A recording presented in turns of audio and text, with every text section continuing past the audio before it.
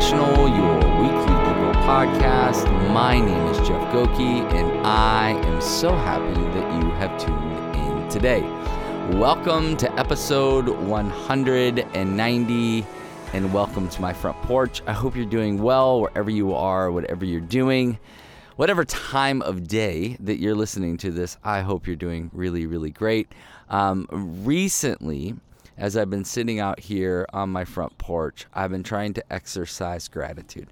When is the last time? Now, I know I've talked about this quite a bit, but it's actually been kind of a life-changing thing for me recently. But sitting out here and just exercising gratitude. So when was the last time you really were just grateful? Like you woke up in the morning. Now listen, I know so many stresses go into the day. Many of you are waking up and checking your phone, looking at your calendar and going after that, and because there's a lot to do, right? You got a lot to provide for, you got a lot to clean up. You got these mongrels that live in your home that you love so much, but they're just going to start, the moment they wake up, they're going to start taking, right? Because they need food and they need care and they need a drive.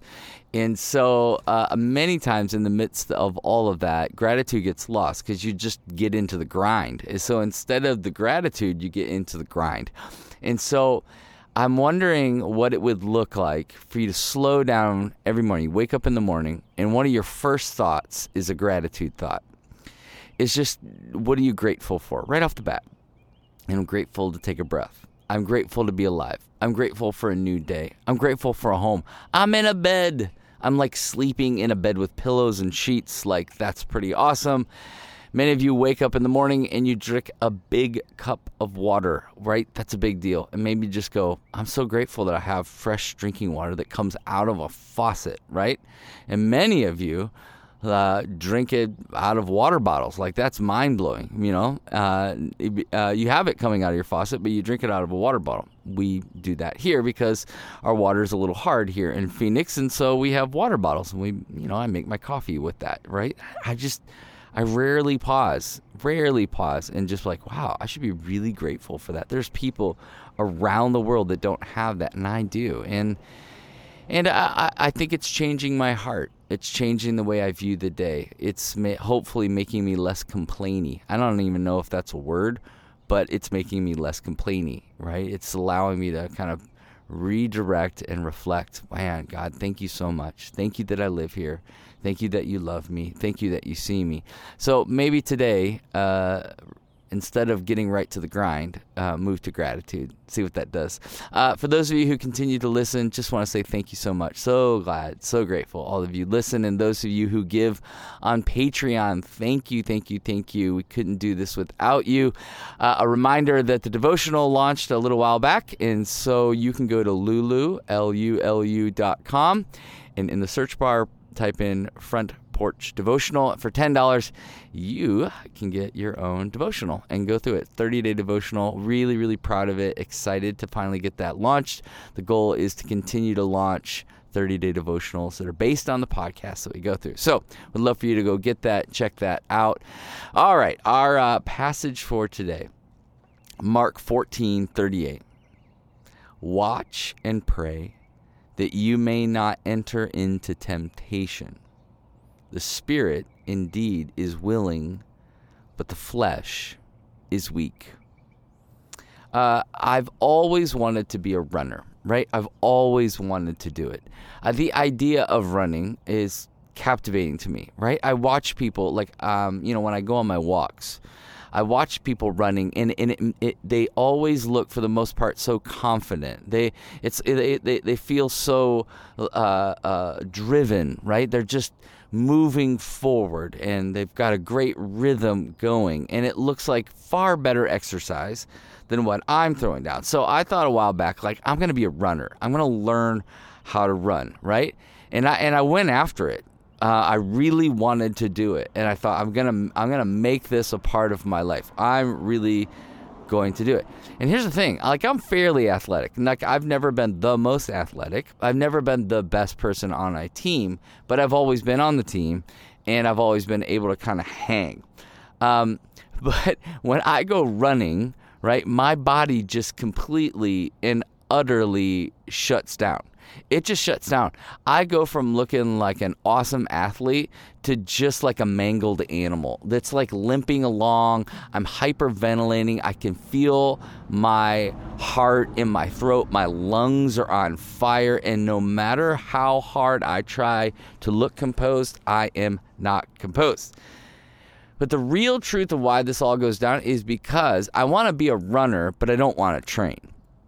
Right? I want the benefits of running. I want to look awesome when I run. I just don't want to do the training that's involved in running. Right? I don't want to get the right shoes. I don't want to wear the right shorts. I don't want to go through the same routine, the slow process to get you to a place. I don't want to actually go through the pain and the hurt of what it means to train. I don't want to do it. I just want to be a runner. And I think that's the problem for most people in their lives, is like the desire's there, like you want to do it, but then everything falls apart when it comes to the discipline and really what's happening and really what's going on. And what I find so interesting about Paul, Pastor Paul, we talk about Paul, the Apostle Paul, is that he helps us understand something about our spiritual journeys. You know, he says, listen, they're not so unlike a boxer or a runner, right? He talks about running the race, and he talks about finishing it, and he talks about a boxer not wanting to miss punches. And I don't know about you, but this is like super helpful for me because I can see my shortcomings in my spiritual walk as it relates to righteousness, right? I can identify with that. I'm like, yeah, I tried to be a runner and I don't do a great job at it because there's a real problem here. And that's just it. And the goal that Paul's trying to talk to us about when it comes to righteousness is we're trying to be like Jesus. And being like Jesus, you can't just wing it. You can't just be like, well, I hope it works out. No, it actually takes some discipline. And so that's why I love this passage so much. I love this passage so much because I used to really struggle with it because I struggled with loving Jesus. I saw Jesus as this agitated kind of parental figure in my life who was constantly disappointed with his spiritual sons, right? And me being one of those spiritual sons, but as he's looking at the disciples who are like these spiritual sons, as I read through the Bible and even this passage, like he's just agitated. He just felt agitated to me. And so this passage, it read like that for me. It read like an agitated father to a son. You know, Jesus once again is addressing Peter, right? His overzealous, talk too much, under-delivering follower with this frustrated tone, right? Bro, how do you not see? How do you not get this yet? Can't you see that I'm the Messiah, right? Just stop making promises that you can't keep. You say you love me, well then prove it, right? Right? Prove it. Be obedient. Prove it by not just talking about it, but doing it. You know, and for years, that's what I heard. Maybe as you read this passage or you read the scriptures, that's what you hear. Maybe that's why it's hard to read the Bible. Maybe it's why you just struggle to read the Bible. Because for you, it's always, every time you read it, you feel like you're in trouble. You feel like you're failing. Because that's the perspective in which you're reading the Bible. This agitated father who's just constantly disappointed in you. But I don't see this passage that way anymore. I see and experience it like this. Like this is what Jesus is saying, really. Hey, Peter, when I started my ministry, the first thing the Spirit of God did was he took me into the wilderness. And he took me into the wilderness for 40 days. He took me there to be tempted. And it was so hard. I mean, it was really, really hard, Peter. I had to keep on guard and watching what Satan was trying to do, right? He was tempting me in ways I hadn't experienced up to that point. He kept twisting my words and trying to deceive me. He kept trying to use my own convictions against me. And they were very subtle. I mean, extremely subtle. I remember this one time I was so hungry, and he tempted me with that. Like, you know, so hungry. You know, and being hungry is not a bad thing. But what he wanted me to do.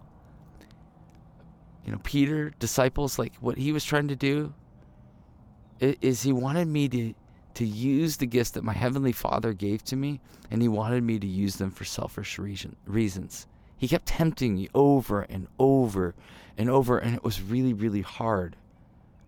He wanted me to trust myself and not God. And it was so sneaky. It was so sneaky. I had to constantly be praying. I was constantly asking God for help, for wisdom, and for strength. Because here's the thing, my spirit is very strong, but this flesh that God my Father told me to take on, it's weak. But here's the thing, yours is weaker, right? It's weaker because you're not the Messiah. You're not perfect, and I am, right? Because the Father and I were one. But I am fully God and I am fully man, and it's hard.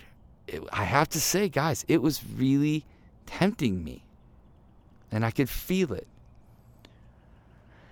You are going to fail. Like I'm just telling you, all of you, you're going to fail, and that's really hard. And I'm sympathetic towards that because while I've not sinned, I've experienced the full weight of what that sin feels like. How deep it is, how traumatizing it can be. I'm fully Savior. I'm fully sinless. I'm fully Savior. But I also know the deepest recesses of your temptation because I'm human. But I've never given in. I've never given in. So here, and here's the part that gets me. Like as you're going along with this with me, hopefully you're listening. Like this is the part that really gets me. And I hope it gets you too. Peter, disciples. As I'm thinking through all of this for you, and as I've experienced this, you need me. Your flesh and human desires are not strong enough. Right? And here's the thing. I know you want to do the right thing. I really believe you want to do the right thing, but no matter how hard you try, you will fail. No matter how strong your spirit is, your sin nature keeps you tethered back to earth, and Satan knows that. Peter, I'm talking to you specifically now. Like, I know you can't do this on your own, and I love you so much. So I'm going to die the death you were supposed to, so that you could be made right with me and my Father. And I'm going to send the Spirit. My Father is sending the Spirit to help you remain righteous, to convict you. You will continue to fall and to fail until I return. But once again, like the Spirit is going to convict you of your sin and remind you of the grace and the mercy that I have given you, so you will never forget that you can't do it on your own. This is the great paradox of the human life, right? I don't know what that little narrative did for you, but it was so helpful for me as I was processing through this passage. Sinners are saved, but not on their own merit or ability. It's because of Jesus. And when we are weak in our flesh, we are strong in Jesus. We only need to humble ourselves and receive the grace that we could not earn. Peter was always trying to do it on his own and rejecting Jesus' help. But later on, after Jesus died and rose again, he understood, Lord, of course I love you. And he gave up his life so others could experience the love and the grace and the mercy that he had received. Do the same. Lean into his love. Wrestle and deal with the fact that you will fail, that your flesh, that even though your spirit is strong, your flesh is weak, and you need Jesus, and you need the Spirit's help.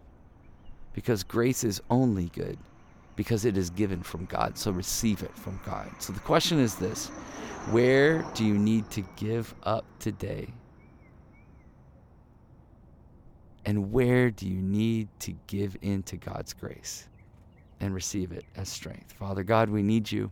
We need your help. We need your wisdom. We need your care. We need your guidance. Spirit, lead us. Show us. We recognize that we want to do the right thing, but we fail so often, and your grace and your mercy are so full and so overwhelming. And so we lean into that today and pray that you would use us for your glory and your honor. So, take a breath, reflect, and believe that the God of the universe is near to you. Until next time, cheers.